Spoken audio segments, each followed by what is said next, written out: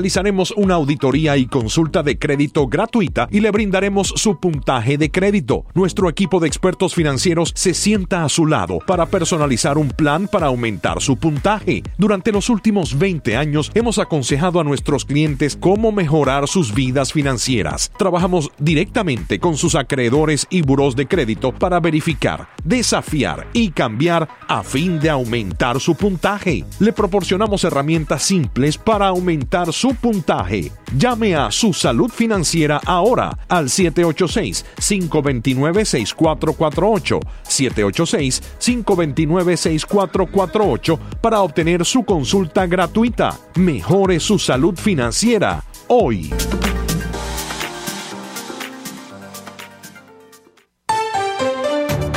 A continuación, las últimas noticias desde nuestra sala de reacción y satélites. Buenas noches, el mundo está lleno de noticias y nosotros las tenemos. Señores, son las 10 en punto, aquí en su poderosa 670. 69 grados la temperatura, 87% la humedad, y aquí están las informaciones. Ex asesor de Hugo Chávez, Hein Dieterich, dice: el gobierno de Maduro ha muerto. El ex asesor de Hugo Chávez e impulsor de la tesis del socialismo del siglo XXI explicó que si un gobierno no puede garantizar el suministro de electricidad en un país o la estabilidad de la moneda, entonces ha dejado de existir. El sociólogo alemán residenciado en México, Heinz Dieterich, considera que la gestión gubernamental de Nicolás Maduro ha dejado de existir debido a que el Estado ha dejado de existir por el colapso de la burocracia civil representada por los ministerios y de la Armada, el sector castrense, y que el gobierno de Nicolás Maduro está en igual proceso de transición por la ineptitud de los altos funcionarios a quienes se refirió como los talibanes en el poder. En un artículo publicado en el portal Aporrea, el autor de la tesis del socialismo del siglo XXI explica que cuando en este nuevo milenio un gobierno no puede garantizar el suministro de electricidad en un país o garantizar la existencia de un equivalente general de valor, o sea, el dinero, ha dejado de existir. Dieterich, quien fue asesor de Hugo Chávez hasta el 2007, hace hincapié de lo ocurrido con el presidente de la Asamblea Nacional, Juan Guaidó, quien hoy en día es el presidente encargado de Venezuela y a quien el Tribunal Supremo de Justicia le dictó prohibición de salida del país, pero este salió y entró con toda normalidad. Cuando una Corte Suprema prohíbe a un individuo salir del país y ese individuo sale y reentra y no lo detiene la policía, significa que no existe el subsistema de represión que se llama gobierno, señaló Dieterich. Y el tiempo se agota, eso dice Marco Rubio, quien ha enviado mensaje a líderes militares en Venezuela. El senador estadounidense Marco Rubio dijo que los líderes militares venezolanos aún tienen tiempo de obtener la amnistía, pero solo si se desempeñan un papel en la restauración de la democracia. Todavía hay tiempo para que los líderes militares en Venezuela puedan mantener su rango, se les conceda amnistía legal, se les eliminen las sanciones de Estados Unidos y participen en un gobierno de transición, pero solo si se desempeña un papel en la restauración de la democracia. Eso escribió Rubio. El parlamentario aseguró el viernes que las personas allegadas al oficialismo que hayan cometido crímenes de lesa humanidad no recibirán amnistía de Estados Unidos. Y según Brasil, elementos terroristas amenazan a Venezuela. Hasta hace poco no se admitía que había terrorismo en América del Sur y hoy se sabe por departamentos de inteligencia que eso es una amenaza para Venezuela, dijo el titular del Ministerio de Relaciones Exteriores en una rueda de prensa en Brasilia, luego de regresar de un viaje oficial a Estados Unidos. Araújo negó que el tema haya sido discutido durante el encuentro celebrado en la víspera entre el presidente brasileño Jair Bolsonaro y su homólogo estadounidense Donald Trump en Washington, pero resaltó que la existencia de organizaciones terroristas debe ser monitoreada. Y vamos a hablarles de la gran estafa del siglo XXI. Ecoanalítica dice que la infraestructura eléctrica no refleja las cuantiosas inversiones supuestamente hechas en el sector. Aun cuando el gobierno anunció en el 2018 que se había entregado al sector eléctrico más de 50 millardos de dólares para su fortalecimiento, el estado actual de la infraestructura no muestra la inversión de esta cuantiosa cantidad de recursos, lo que lleva a los economistas de Ecoanalítica a preguntarse, ¿en qué se invirtió entonces? En efecto, esta semana la empresa de análisis y consultoría económica y financiera dio a conocer en su portal un trabajo titulado Inversión eléctrica a oscuras, en el cual hace referencia a las inversiones que se han destinado al sector eléctrico, las cuales al parecer fueron desviadas hacia otros objetivos, tomando en cuenta los resultados y el ejemplo del cual acaba de ser testigo todo el país, cuyas secuelas aún se están padeciendo. Y ahora, señores, Mabel Fajardo. Ya tenemos a Mabel preparada para escucharla en su informe de las 10. Mabel, buenas noches. Sí, Humberto, gracias. Saludos a todos los oyentes que nos acompañan aquí en la 670 AM. Les invito a que visiten nuestra página de internet, que busquen los trabajos informativos en nuestra web y también pueden descargarse las aplicaciones de la poderosa Cadena Azul, seguirnos en Instagram, hacerse amigos de la poderosa Cadena Azul en Facebook. Pues en un ratito les contaré dónde ha estado el presidente de Estados Unidos, Donald Trump. Antes me ubico en las palabras de la alta comisionada de Derechos Humanos de Naciones Unidas, la señora Bachelet. Vamos a escuchar las palabras de Bachelet. In the context of the latest surge of nationwide anti-government protests in the first 2 months of this year, my office documented numerous human rights violations and abuses by security forces and pro-government armed groups, colectivos armados. Así, amigos oyentes, ha recordado que están los llamados colectivos que forman parte de los acólitos al régimen dictatorial de Nicolás Maduro, pero lo interesante de este caso es que ha vuelto a repetir su preocupación por las sanciones que ha impuesto Estados Unidos a la dictadura de Nicolás Maduro. Ha dicho que estas sanciones agravan las atroces condiciones económicas de los venezolanos. Mientras en el Tribunal de la Haya, en este Tribunal de Naciones Unidas, ha sido elevada la condena a Radvan Karadzi. La han elevado, amigos oyentes, de los 40 años a los que había sido condenado a cadena perpetua. Nombran a Karadzi, el Tribunal Penal Internacional lo eleva como responsable por los crímenes cometidos durante la guerra de Bosnia y Herzegovina entre 1992 y 1995. Al fin y al cabo determinan que Karadzi ha sido el único responsable o el máximo responsable de la muerte de al menos 8,000 varones musulmanes bosnios.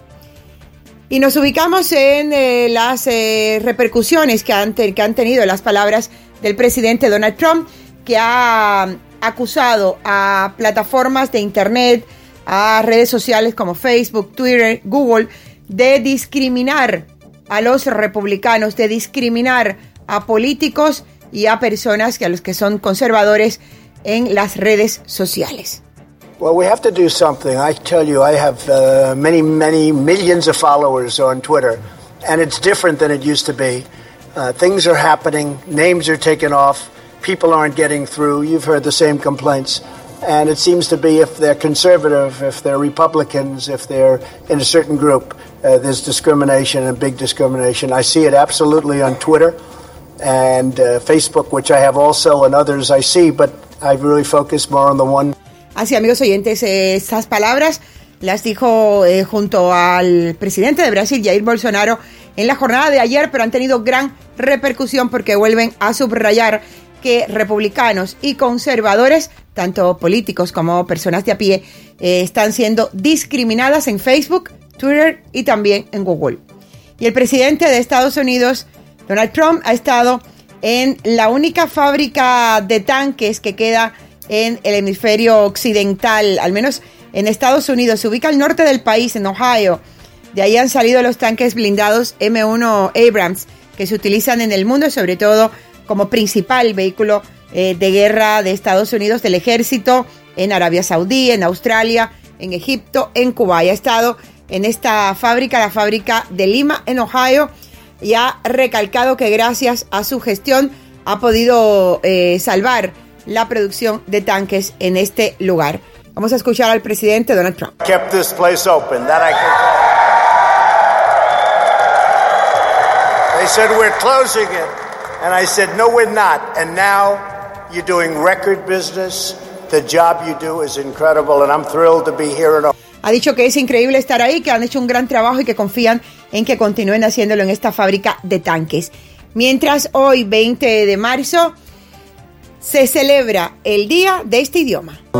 Sur le pont de Bercy, un philosophe assis, deux musiciens, quelques badauds, puis des gens par milliers. Sur le ciel de Paris jusqu'à... Amigos oyentes, hoy es el Día Mundial de la Francofonía. En más de 70 naciones, unos 250 millones de personas hablan, piensan, se aman, discuten, sueñan en francés.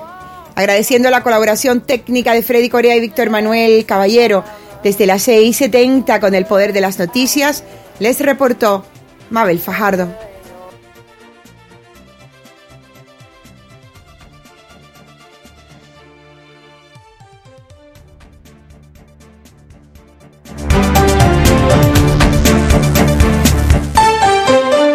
Hemos presentado las últimas noticias desde nuestra sala de redacción y satélites.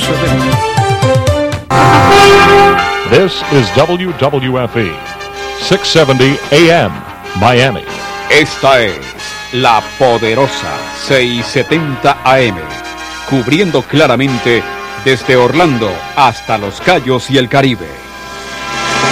Con sus ondas domina las calles de mi ciudad, trayéndonos alegrías, cumpliendo con la verdad. La poderosa, 670 poderosa, la poderosa, 670 poderosa. Esa es la voz de la radio, la que se escucha siempre en cualquier lugar. Poderosa, la poderosa, 670 poderosa, la poderosa.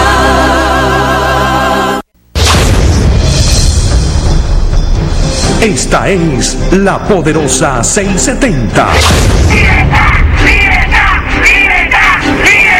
Aprobó unánimemente un respaldo a la resistencia cubana dentro de la isla.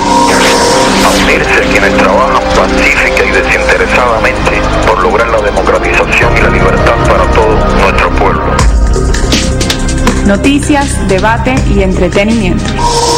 La voz de la libertad de los pueblos de Latinoamérica.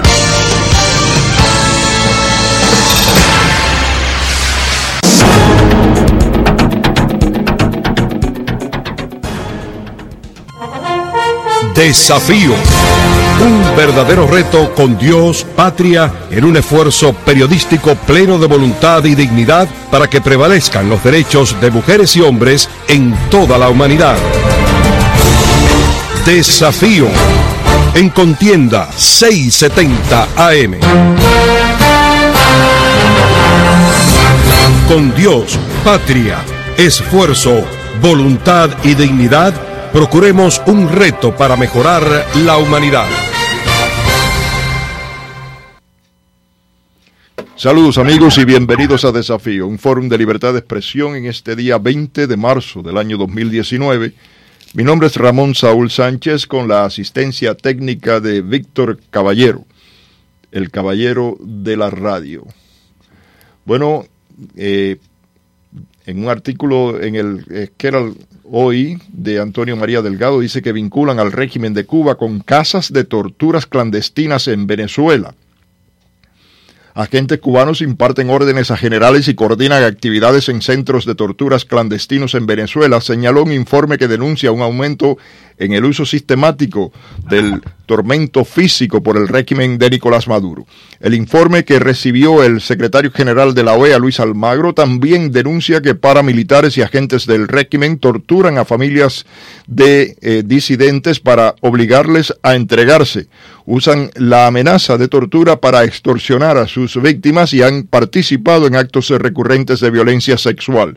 Entre las víctimas de tortura se encuentran menores de edad, dijeron los autores del informe. Las denuncias denuncias presentadas por el Instituto Casla señalan que esa ONG ha documentado cerca de 40 nuevos casos de tortura en lo que va de año en medio de los esfuerzos de Maduro por permanecer en el poder. Parte del trabajo descansa en el testimonio del teniente de la Fuerza Aérea Ronald Dugarte, un exfuncionario de la Dirección de Contrainteligencia Militar DGCIM, que desertó en febrero después de pasar 6 meses en uno de los más temidos centros de tortura de Caracas, la sede de la DGCIM, ubicada en el barrio capitalino de Boleíta, al norte. Dugarte, quien dijo haber sido entrenado por personal venezolano y cubano en labores de inteligencia, informó sobre el control y el poder que ejerce el personal del régimen castrista en las operaciones del DGCIM. Bueno, y nicaragüenses identifican a agentes cubanos entre sus represores. Un matrimonio de nicaragüenses denunció este martes en Managua ante la Comisión Permanente de los Derechos Humanos haber sido torturados por agentes cubanos tras ser detenidos el pasado sábado. El matrimonio, compuesto por Lisette Sequeira y Pedro Ortiz, relató cómo fueron arrestados violentamente y montados en una camioneta de la policía, donde los obligaron a bajar la cabeza y los agentes se sentaron sobre ellos. La pareja también denunció que fueron golpeados y amenazados de muerte por los cubanos. Entre los policías y los paramilitares andan cubanos, aclaró Ortiz. El abogado Cuevas mencionó que había recibido la denuncia de un joven quien prefirió hablar en condición de anonimato y que coincide al identificar a cubanos entre los agentes que lo arrestan y golpean. La comisión ha recibido numerosas denuncias de arrestos relacionados con la marcha por la liberación de los presos políticos del pasado 16 de marzo, que dejó un saldo de 164 detenidos. Jorge Zapata, estudiante que pasó 8 meses en prisión y que recién fue excarcelado, dijo a la agencia de prensa EFE que hay cubanos y otros extranjeros trabajando en las fuerzas combinadas del gobierno. Bueno, como ustedes conocen, hemos venido trabajando arduamente en un proyecto que hasta ahora es, estamos estudiando la posibilidad de llegar frente a las costas de Cuba y llevar ayuda humanitaria al pueblo de Cuba, pero no para entregársela al régimen que la confisca y la vende, sino para que el pueblo de Cuba sepa que su destierro lo quiere y está con ellos en estos momentos difíciles. Reclamamos una ruta para la ayuda humanitaria directa para el pueblo de Cuba, de pueblo a pueblo, y no mediando el régimen de Cuba, que desgraciadamente, como dije anteriormente, pues confisca esas ayudas y luego se las revende a los cubanos. Este proyecto ha tenido y está teniendo una gran aceptación cuando lo comentamos con diversas entidades, personalidades y gente de pueblo, y cada vez cobra más probabilidades de ser una realidad. Hay muchas personas que tienen en su corazón la preocupación por lo que le viene encima al pueblo de Cuba, producto de este régimen corrupto que le roba la comida, las riquezas y la esperanza al pueblo de Cuba. Pero también sabemos que esto es un trabajo que tenemos que hacer en las dos orillas. ¿Qué quiere decir esto? Que los cubanos que amamos a nuestra patria tenemos que ser más proactivos cuando vivimos en libertad, para lograr que el pueblo de Cuba también se sienta acompañado en la jornada que le debe venir encima, que es la jornada de salir a la calle a reclamar sus derechos, incluyendo el derecho a recibir esa ayuda. Miembros del movimiento Democracia en La Habana se han dedicado en las últimas semanas a tratar de ayudar en todo lo que han podido a personas damnificadas en el municipio de Regla y otros lugares, y también a informarle a esas personas que hay una posibilidad, hay grandes probabilidades de que esta gestión de la flotilla Democracia frente a las costas de Cuba ocurra, y en ese caso las personas espontáneamente han dicho que si ese es el caso saldrían a la calle a reclamar que esa ayuda entre al país. un escenario muy similar a lo que está pasando en Venezuela, si el régimen de Cuba se niega a que el pueblo de Cuba reciba esa ayuda, y por el contrario, ojalá que no sea así, ojalá que le podamos entregar la ayuda a los cubanos que tanto lo necesitan. Lo que sí parece claro es que el segundo periodo especial, como le llaman ellos, para nosotros los cubanos esto es 60 años de penurias, pero ese periodo especial no solamente ha comenzado, sino que se está agudizando rápidamente, y están muchos cubanos escapando a como dé lugar de Cuba, y esto es peligroso, y le decimos a nuestros hermanos de la isla: las condiciones migratorias en los Estados Unidos y en muchos otros países han cambiado. La política de los Estados Unidos en relación a la migración ilegal es de cerrar fronteras. Las personas que ingresan al país ilegalmente muy probablemente sufran repatriación, y una vez que son repatriados demoran 10 años antes que puedan tener la oportunidad de aplicar nuevamente para poder entrar al país en una forma legal. Pero además de esto hay grandes riesgos al cruzar el estrecho de la Florida.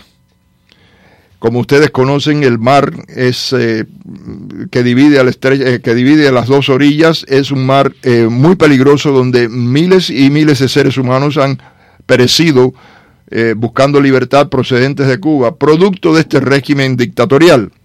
Y es por eso que nosotros siempre le decimos a nuestros hermanos: no hagan esa decisión. Los hemos defendido en infinidad de ocasiones, hemos hecho huelgas de hambre, hemos lidiado con los gobiernos en corte, hemos hecho campañas y continuamos defendiendo al cubano porque son víctimas de un régimen dictatorial y tienen derecho a vivir en libertad. Pero a la vez le decimos: es hora de que entre todos cambiemos ese destino fatal de simplemente continuar escapando de alguien que nos roba todo. No solamente las cuestiones materiales, sino lo más importante que tiene una persona, que es la esperanza. Hasta eso nos han robado. Es hora de reconquistar esa esperanza. Es hora de tener fe en nosotros mismos. Es hora de tener fe en nuestro futuro. Y en estos momentos hay un entorno internacional mucho más favorable. El régimen de Cuba, que debía haberse desacreditado hace mucho tiempo porque desgraciadamente ha sido un régimen perverso y corrupto, abusador y explotador de los cubanos, tiene el punto más bajo en estos momentos a nivel internacional, porque todo el mundo sabe, y el que no lo sabe se está enterando ya, de que la mano perversa de ese régimen está metida en Nicaragua y está metida en Venezuela, y están desgraciadamente reprimiendo, como hemos escuchado ahora mismo en las noticias, a los activistas y a la gente de pueblo de ambos países que luchan por cambiar esos regímenes dictatoriales, el de Maduro y el de Ortega. Ese régimen también, que ha mantenido al pueblo con tanta penuria, está enfocado en mantenerse en el continuismo y no ha querido cambiar nada, y está reprimiendo a los cuentapropistas, a las fuerzas productivas del país, cerrándolo cada vez más, echándole la culpa de todo lo que pasa al totí. Pero todos sabemos quién tiene la culpa de que en Cuba no haya azúcar, cuando es el primer productor de la región de caña de azúcar, que en Cuba no haya boniato, que en Cuba no haya viandas, que en Cuba no hayan todas esas cosas que antes de ese régimen llenaban las plazas y el cubano pues se podía alimentar. Que en Cuba no haya esperanza, que es, como dije anteriormente, algo tan importante en la vida de los pueblos. Siempre lo digo, solamente hay un criminal mayor que el que mata a una persona, y es aquel que le mata la esperanza a un pueblo. Esta gente le han matado la esperanza a nuestro pueblo, y nosotros en el destierro cubano, en este destierro que, amén de todas las cosas que pueda decir el régimen, hemos sido la primera fuente de ayuda humanitaria para nuestro pueblo. En este destierro donde, mis hermanas y hermanos de Cuba, radica la otra parte de la nación cubana, una parte que lleva muchas heridas en sus corazones e inclusive en sus propios cuerpos, de bayonetazos, de muchos años de prisión en las ergástulas castristas, de estar encerrados en gavetas, de estar encerrados enterrados en huecos llenos de excremento humano. Los sobrevivientes que viven acá en el destierro, que pasaron todas esas penurias, aman a su pueblo profundamente, porque 60 años después y y a pesar de la gran diferencia irreconciliable que existe con ese régimen, continuamos siendo la primera fuente de ayuda humanitaria. Y tenemos que continuar siéndolo. No podemos dejar que el régimen le siga metiendo en la cabeza a la gente que el culpable de todo lo que pasa en Cuba es el exilio, o es los Estados Unidos, o es el gobierno de España, o es la Unión Europea, o es el totí. No, lo que pasa en Cuba, el principal culpable de lo que pasa en Cuba es el régimen de Cuba. En Venezuela no había embargo. Los Estados Unidos no estaban metidos en Venezuela.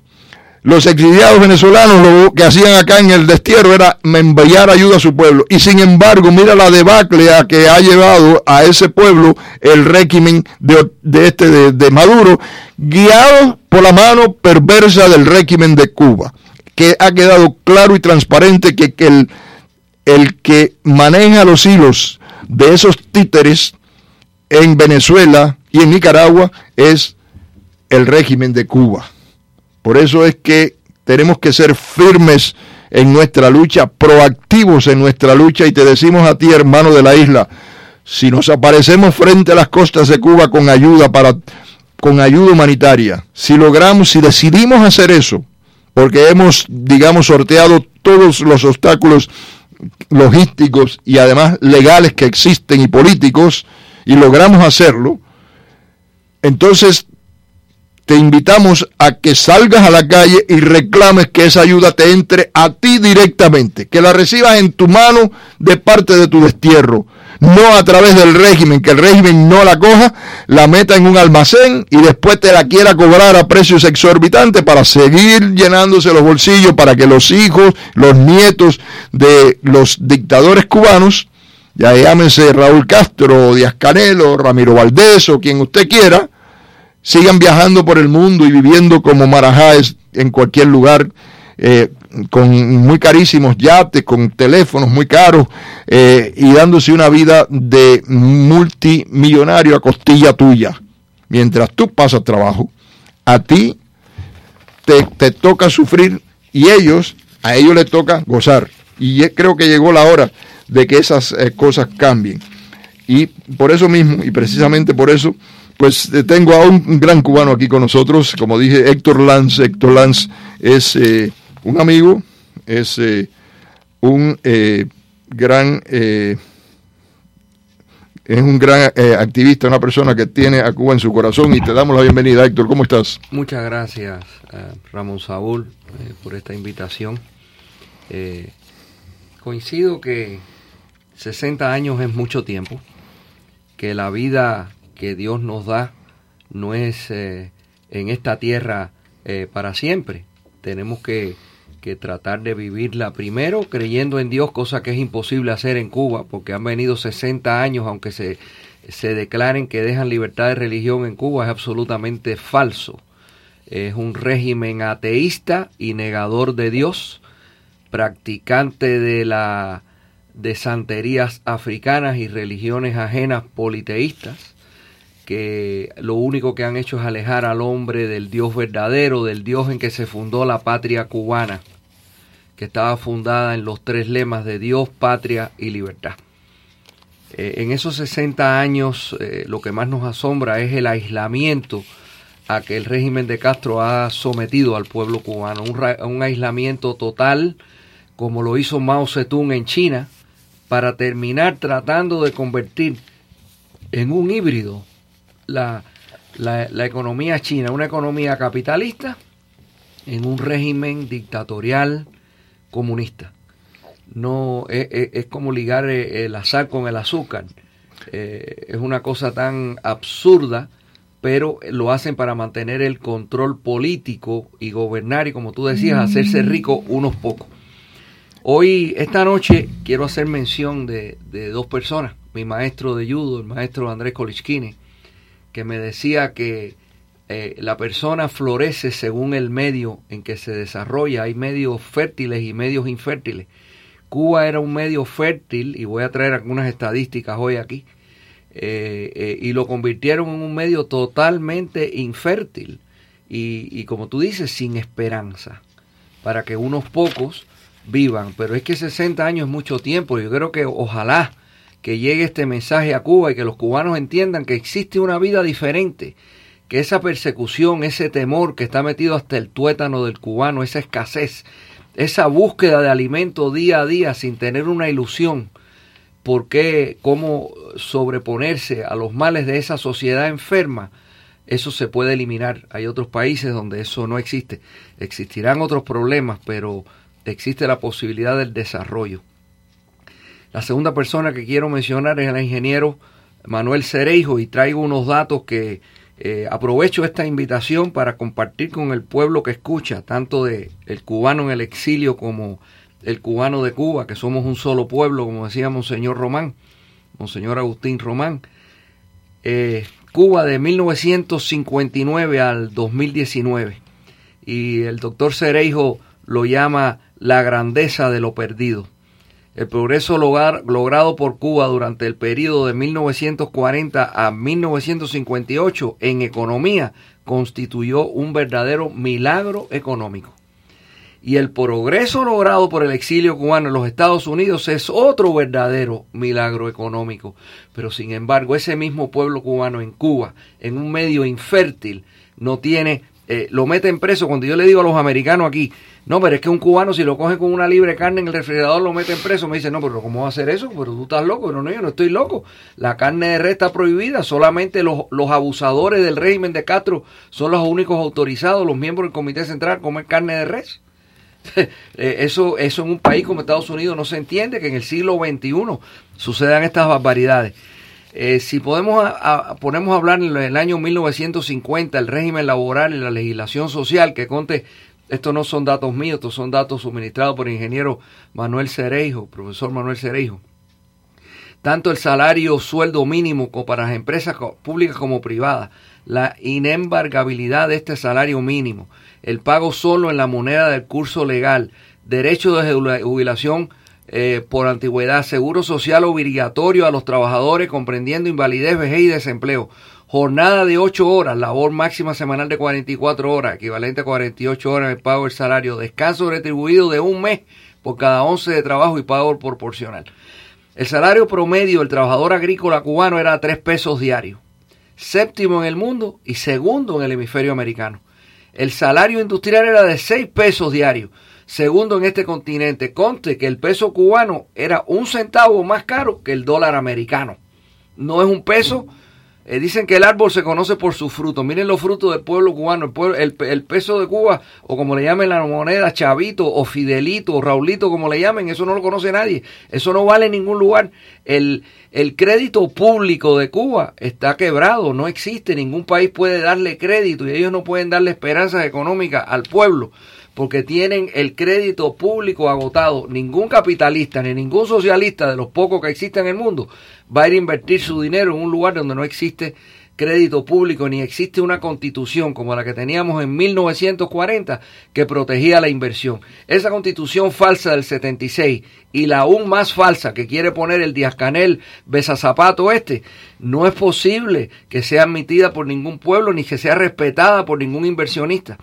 El sistema bancario cubano estaba constituido en su sector oficial por el Banco Nacional, el Banco de Fomento Agrícola e Industrial, el Banco Cubano de Comercio Exterior, el Banco de Desarrollo Económico y Social y la Financiera Nacional y el Fondo de Hipotecas Aseguradas. Cuba contaba con un moderno y eficiente sistema de bancos comerciales. Existían 48 bancos comerciales con 273 sucursales y 8.035 empleados. También operaban 11 bancos de capitalización y ahorro. En el 1958 el total de depósitos fue superior a 1.000 millones de pesos, de los cuales los bancos cubanos controlaron más del 60%.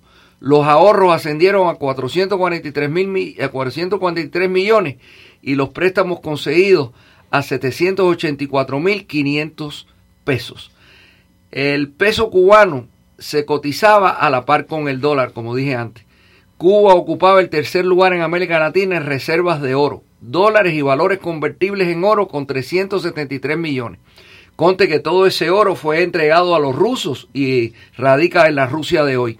El ingreso entregado por el asesino Che Guevara, que era presidente. Como está haciendo ahora Maduro, como está haciendo. Igualito. El ingreso nacional bruto era de 2.834 mil millones de pesos para una población de 6.630, 921 mil habitantes en 1958, sexto lugar en el mundo, 40 en el mundial. El presupuesto del país era 400 mil millones de pesos, que era equivalente al dólar.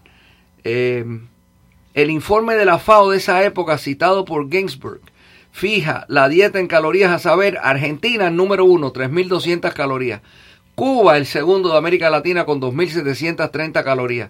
México 2.390, seguido por Chile, Brasil y Perú. Así que Cuba es uno de los países mejores alimentados y hoy es uno de los países que más hambre y necesidad sufre. ¿Por qué? Porque el sistema es no dar comida para que todo el mundo esté el día entero buscando darle de comer a los hijos y que no conspirar contra el gobierno. Exacto. Existían en Cuba en 1958 38.384 fábricas y 65.872 establecimientos comerciales de todas clases y tamaños, que representaban más de 4.778 millones de dólares, con 3.268 millones las industrias y 1.510 millones los comercios. Empleaban alrededor de 1.214.770 obreros y empleados. La energía era el indicador más preciso y útil de desarrollo general de una economía. Cada 200 kilovatios horas anuales de electricidad producida equivalen a capacidad de trabajo de un obrero. De acuerdo a la tabla de Ginsberg, en 1958, que incluye a 124 países, Cuba ocupaba el sitio 25 con 11.8 megavatios hora anuales per cápita.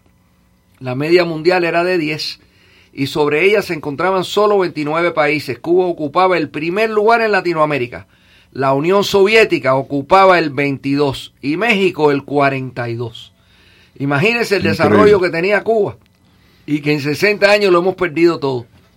El territorio de Cuba, que tiene un área de 114.524 kilómetros cuadrados, en 1958 la tierra cubana estaba repartida como sigue: cultivos 25.8%, pastos 40.8%, bosques 13.3%, matorrales 0.8% y otros usos 19.3%. Hoy Cuba es todo matorrales. Como tú decías, no tiene azúcar, no tiene malanga, no tiene papa, no tiene nada. Las áreas cultivadas se dividían, a saber, en caña 61%, viandas y frutos 29.7%, café 5%, tabaco 2.3% y otros productos 2%. Había un total de 159.958 fincas, con una superficie de 676.390 caballerías, lo que es lo mismo a 9 millones, casi un poquito más de 9 millones de hectáreas. El promedio de tamaño de la finca eran de 4.4 caballerías.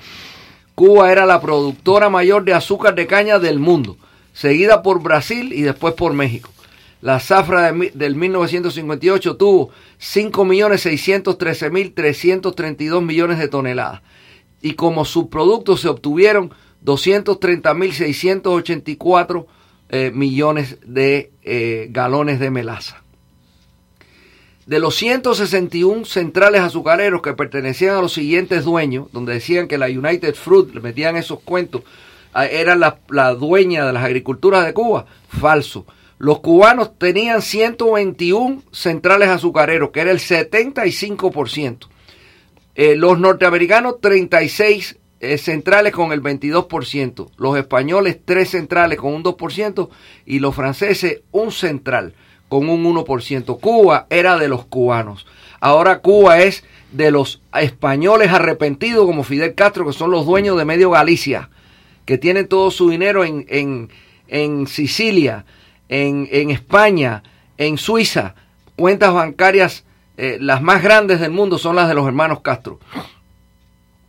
Es decir, pudiéramos seguir hablando de tantas cosas. La industria lechera donde pertenecía a mi familia, tenía una producción anual que en 1958 fue de 1.160 millones de litros, con un valor de 58 millones de dólares o de pesos cubanos. Alrededor de esta industria se habían desarrollado toda una gama de industrias derivadas, tales como la leche enlatada, que tenían 7 plantas, queso, mantequilla, carne en conserva y tasajo, preparación de suelas y pieles. Unas 50 fábricas producían mantequilla y queso, lo cual está ausente de la alimentación del cubano actual por los últimos 60 años. En 1958 habían kindergartens, 1.864, escuelas primarias oficiales, 8.900, escuelas primarias particulares, 1.700, primarias superiores, 240, institutos de enseñanza oficiales, 21, institutos de segunda enseñanza particulares, 150, escuelas normales para maestros, 14, escuelas normales de kindergarten, 7, escuelas del hogar, 14, escuelas de comercio, 168, universidades oficiales, 3, universidades privadas, 5, universidades oficializadas, 4, y la alfabetización era del 78%. Ese cuento de que Fidel Castro alfabetizó Cuba, eso es falso. El cubano sabía leer y escribir antes de él llegar y de ser un analfabeto económico como hizo con el país completo. También pudiéramos hablar de las comunicaciones, de los caminos y carreteras. En 1958 Cuba tenía, además de la carretera central de 1.144 kilómetros que atravesaba la isla de oeste a este, 194 kilómetros de carreteras secundarias pavimentadas y en buenas condiciones. Tenía 1.619 kilómetros de carreteras de provincia y 1.164 kilómetros de camino. Estaba la Vía Blanca, una autopista magnífica y hermosa de 4 vías, empezando en el Mariel, bordeando la costa norte de La Habana y después de Matanzas a Varadero. Continuaba después la provincia de Matanzas a Zaguala Grande y Caibarien. El circuito sur de Güines a Cienfuegos y de Cienfuegos a Trinidad. La vía mulata de 202 kilómetros que enlazaba a Baracoa con Santiago de Cuba. Era este el país del hemisferio que poseía mayor longitud de vías férreas, sin excluir a Estados Unidos. 1 kilómetro de vía por cada 8.08 kilómetros cuadrados de superficie. Da vergüenza mantenerse en el poder y tratar de imponer el poder absoluto en lo que ellos han llevado a la miseria a Cuba en un país tan millonario como Venezuela. Los cubanos hemos adquirido una fama de abusadores y de exportadores de la maldad increíble a causa de este régimen de Castro. Todo el prestigio que tenía el cubano, todo el prestigio que tiene el cubano por haber hecho la ciudad de Miami lo que la ha convertido en una de las mejores ciudades de Estados Unidos, lo perdió en Cuba con el abuso del régimen de Castro. Héctor, el cubano nunca emigró de su país. Antes de que este régimen llegara a poder, menos de una fracción de un 1% vivía fuera de Cuba. Hoy casi el 30% de la población cubana vive fuera de Cuba. Hoy mismo hay una noticia de que un grupo de balseros cubanos, 5 balseros cubanos, llegaron aquí a las costas en Miami y se dieron a la fuga, se escondieron de las autoridades, desgraciadamente sin conocer ellos que no se pueden acoger a la ley de ajuste cubano cuando entran ilegalmente al país. Pero bueno, este caso lo acompañan otros casos en los últimos días y por supuesto lo que estamos viendo a través de América Latina, Centroamérica, inclusive en México. Ahora mismo en Chiapas hay unos 1.500 cubanos que protagonizaron, algunos de ellos, una trifulca cuando penetraron en las oficinas de inmigración, porque Inmigración de México estaba procediendo de manera irregular con la documentación. Estaban inclusive siendo estafados por algunos funcionarios. Eso es muy conocido en Tapachulas. Hace mucho tiempo que hemos venido denunciando que en Tapachula hay una serie de funcionarios de inmigración corruptos que están vinculados a grupos violentos, traficantes de seres humanos que secuestran y hacen y extorsionan a las personas que aplican para poder tener un salvoconducto y estar unos días en el país y poder continuar su viaje, que en el caso de los cubanos es buscando la frontera de los Estados Unidos. Nuevamente, tengo que decir, como ustedes conocen, están cerradas las fronteras de Estados Unidos para todo el mundo que venga de manera indocumentada. Los cubanos de la isla que nos escuchan y no lo saben, deben saber que la ley de ajuste cubano no aplica si usted entra ilegalmente al país. No aplica si usted entra al año y un día. Usted no puede ir donde está inmigración y decir vengo a hacer mi residencia si usted entró ilegalmente, porque la ley de ajuste cubano dice que esa ley es para aquellas personas que entraron legalmente al país por un puerto de entrada, un puerto reconocido de entrada al país, sea un puerto, un aeropuerto, o sea por los muelles, etcétera, donde hay un puesto de aduana y donde se reconoce como un punto de contacto de entrada con la aduana cuando se viene de afuera. Deben saber esto, deben saber también que han repatriado muchísimos cubanos, que los cubanos que entran ilegalmente al país y son repatriados tienen que pasarse por lo menos 10 años antes que puedan aplicar de nuevo, porque es una especie de castigo que le dan por haber entrado ilegalmente al país. En el caso de México hay un gobierno simpatizante del régimen de Cuba y no sabemos si estas actitudes que está teniendo el gobierno con muchos cubanos en las fronteras se debe a esa simpatía que existe con ese régimen al cual López Obrador ha llamado a Fidel Castro, llamó un hombre allá a la altura de Nelson Mandela. Fíjese qué disparate. La política entonces en México es también de no facilitarle el paso a los cubanos. No quiere decir que de cuando en cuando no pase, alguno no pasa, etcétera, pero están pasando mucho trabajo, se encuentran pasando unas necesidades tremendas. Da grima escuchar eso, da grima escuchar lo que pasa a través de toda América Latina. Es culpa, todo esto es culpa de este régimen, o sea, la división de la familia cubana, la destrucción de la familia cubana. Pero Ramón Saúl, ya es hora de que el pueblo cubano sepa que tenemos un presidente ahora que va a respaldar la libertad de Cuba. Hasta ahora ninguno lo había hecho de forma tan efectiva. Tenemos ahora lo que tú dices que falta, la esperanza. Ya hay que jugársela el todo por el todo. Los cubanos no pueden seguir dejándose atropellar por un régimen si después de 60 años ya eso no da resultado. Ha llegado el momento de salir a la calle y, como tú decías, van a contar con el apoyo nuestro de Estados Unidos. Imagínate que 60 años después el número de automóviles particulares en 1958 era de 140.267. Un automóvil por cada 27 habitantes. Tercer lugar en el hemisferio según Ginsberg. En el 58 existían 100 aeropuertos públicos y privados, de los cuales 4, La Habana, Varadero, Camagüey y Santiago de Cuba, tenían tráfico internacional. La compañía cubana de aviación, hoy destruida totalmente, inició sus actividades en 1930 y en el 57 cubría 20 ciudades. Además existía Aerovías Q, también con servicio internacional. Podemos hablar de teléfono, de turismo, de sanidad. A la hora de hablar de sanidad, que Cuba se llena la boca diciendo que tiene buena educación y buena calidad. De eso quería preguntarte, porque tu giro, tu negocio, tiene que ver con hospitales, tiene que ver con la salud. Cuéntanos un poquito de la Cuba de hoy, en tu experiencia, o háblanos un poquito de lo que tú haces para que los oyentes sepan tu conocimiento, de manera que nos des tu opinión acerca de esto. En el área de la salud, es criminal lo que ha hecho ese régimen. Y tiene un carácter espiritual maligno, porque es increíble cómo nada menos que la clínica Sagrado Corazón en La Habana. Existían muchas clínicas que por 6 pesos al mes, algunas por 2 pesos al mes, la Covadonga 2 pesos al mes, la Antonetti y el Sagrado Corazón 6 pesos al mes, te daban medicina, es el equivalente al HMO de nosotros aquí ahora, te daban medicina, atención médica e ingreso en el hospital. Eran clínicas de primera. Pues Fidel Castro cogió nada menos que esa, que se llamaba el Sagrado Corazón, le cambió el nombre y la hizo el centro de aborto más grande de América Latina. Es donde se hacen abortos las mujeres en Cuba y son estimuladas a matar a sus propios hijos antes de nacer.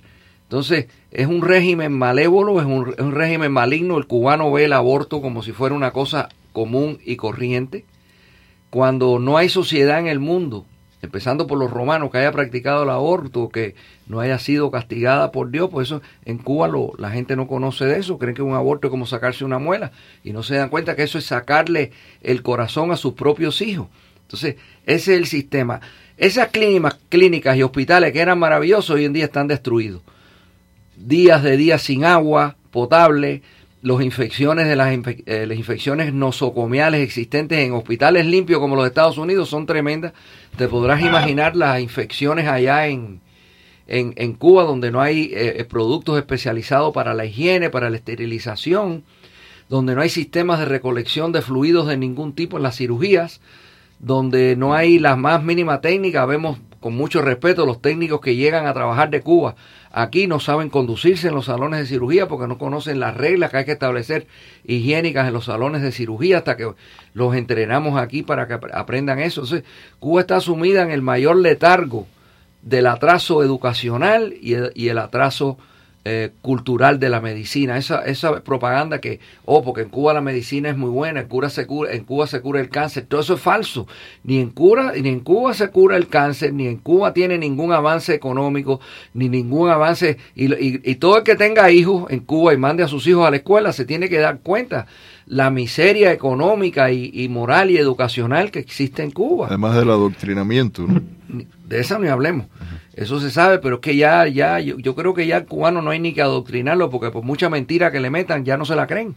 Ya después de 60 años no pueden más. Es que ha llegado el momento de decirle que no al régimen y de apoyar a la gente cuando sale a la calle a protestar.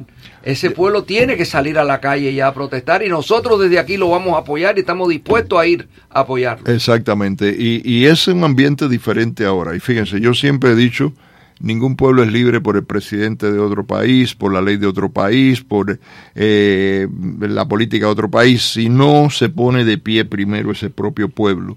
Y el mundo entonces lo ve de pie y ahí es que lo ayuda. Bien, estamos en este momento en un ambiente en un entorno mucho más, positivo para la libertad de Cuba.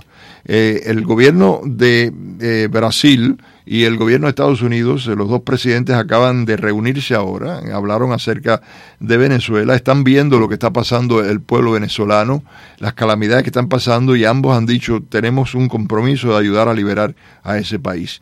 Creo yo que esos dos países solamente van a liberar a Venezuela. No, lo van a ayudar a liberar. ¿Por qué? Porque están viendo de pie a ese pueblo luchando. Exacto. En el caso cubano también hemos escuchado muchas expresiones, y por primera vez tengo que decir eso, y lo digo contento, lo digo contento, caramba, por primera vez estoy escuchando que que un gobierno en Estados Unidos reconoce que quien está causando todas las miserias en América Latina es el régimen de Cuba, que tiene infiltrado a esos gobiernos que están controlando a esos regímenes. 45,000 militares cubanos atropellando a los venezolanos. Efectivamente. 45,000. Ahí está la noticia hoy de que hay casas de torturas conducidas por cubanos. Y lo hicieron en Angola, y lo hicieron en Etiopía, y lo hicieron en El Salvador, y han creado guerras por donde quiera, y lo hicieron en Colombia, entrenando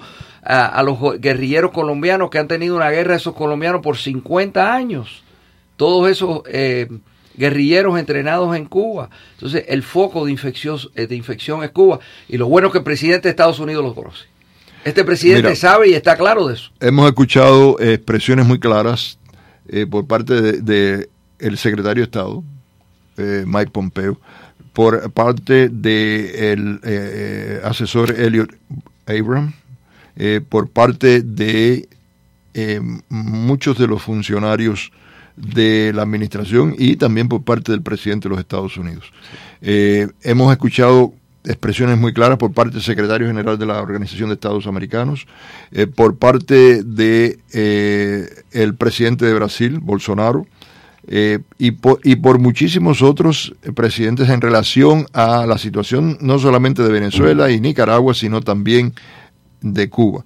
Quiere decir, mis hermanas y hermanos, que el mundo está viendo la verdad, que ya no le está creyendo toda esta patraña del régimen de Cuba, y esto quiere decir que viene ahora la segunda etapa, que es la que estamos viendo desarrollarse en Venezuela, que se está desarrollando en algún grado también en Nicaragua, y que obviamente cuando estamos escuchando que se está reconociendo el problema, que Cuba es la que instiga todas estas situaciones, obviamente se está diciendo de alguna manera tenemos que lidiar también con el régimen de Cuba. Claro. Y cuando nos vean a todos de acá y de allá, juntos, activos, como pueblo, reclamando los derechos, vamos a tener mucho más respaldo que el que hemos tenido hasta ahora. Yo lo que quisiera que el cubano, si es verdad que nos escucha, se dé cuenta y vea cómo el pueblo venezolano, con una actitud viril, con una actitud digna, de que no quiere permitir que un gobierno mate a sus hijos de hambre, como estamos permitiendo los cubanos que hagan los Castro con nuestros hijos, porque hay una tremenda escasez y va a venir un periodo de una segunda tremenda escasez ahora en Cuba. Ese es el problema. Que la libertad se logra, como decía Martí, a punta de machete, como le decía Maceo, a punta de machete. No se puede lograr por pensar que ellos van a ceder el poder. Hay que ir a la calle a buscar ese poder, hay que ir a la calle a reclamarlo y van a ver cómo el pueblo venezolano muy pronto va a ser libre. Hay que imitar ese ejemplo de Venezuela. Este es el momento de hacerlo, este es el momento que tenemos el apoyo. Y hay que decir, Héctor, que el cubano sí se ha sacrificado mucho por su libertad. Tenemos que recordar nuestros presos, los miles y miles de presas y presos políticos. Y fusilados. Los miles y miles de fusilados, los miles y miles de personas que se fueron a las lomas, los alzados, que lucharon contra ese régimen, y también en el destierro, muchos cubanos que hemos luchado a lo largo de estos 60 años, o sea que no hemos estado cruzados de brazos, al contrario, pero desgraciadamente el régimen trabajó mucho en la psiqui del cubano para tratar de destruir la autoestima y la resistencia, y impactó en el carácter del cubano ese trabajo que hizo el régimen. Bueno, eso está revirtiendo ahora, inspirado por sus propias necesidades, inspirados también porque ahora tienen acceso a las redes sociales y se pueden comunicar mejor, también porque están viendo lo que está pasando en Nicaragua, en Venezuela, y también están viendo que la comunidad internacional le está prestando solidaridad a estos países que están luchando por la libertad, y entonces, bueno, se está mencionando también la realidad de Cuba, y yo creo que todo esto va a redundar en que el cubano se va a poner de pie, y es algo que tenemos que hacer como un compromiso, porque de lo contrario vamos a ver mucha penuria, mucha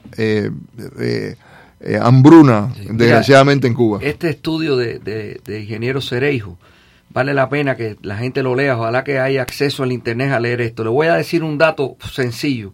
Una guagua, como le decimos nosotros los cubanos a los ómnibus, una guagua urbana en el 1959 existía para cada 300 personas, independientemente de todos los carros que habían, que eran muchos. En el 2015, una guagua urbana es por cada 25.000 habitantes, de 300 a 25.000. Miren qué nivel de atraso ha cogido ese país. Les hemos dado 60 años para demostrar que no sirven, que no son economistas, que son unos ladrones. ¿Hasta dónde más ese pueblo va a aguantar y va a soportar este abuso? ¿O es que quieren eso para sus hijos y para sus nietos? Ha llegado un momento de decir basta ya. De cambiar. Señores asesinos, ya, basta ya. Bueno, estoy tratando, perdonen ustedes lo que están en la internet, porque en Facebook estoy tratando de también mantener el teléfono para que puedan ver por Facebook y escuchar el programa. Vamos a pasar a la cabina a identificar la planta. Héctor, regresamos para continuar en la próxima hora con Desafío, un foro de libertad de expresión, y también abriendo los micrófonos para conversar con ustedes con estos proyectos que tenemos y estas visiones que parecen renovarse en la lucha por la libertad de Cuba.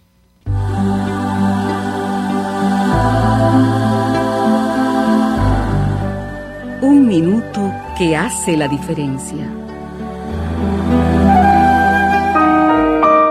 La camisa blanca y limpia, esa que lavó y planchó mi madre, mi corbata negra y el pantalón con filo y bien planchado.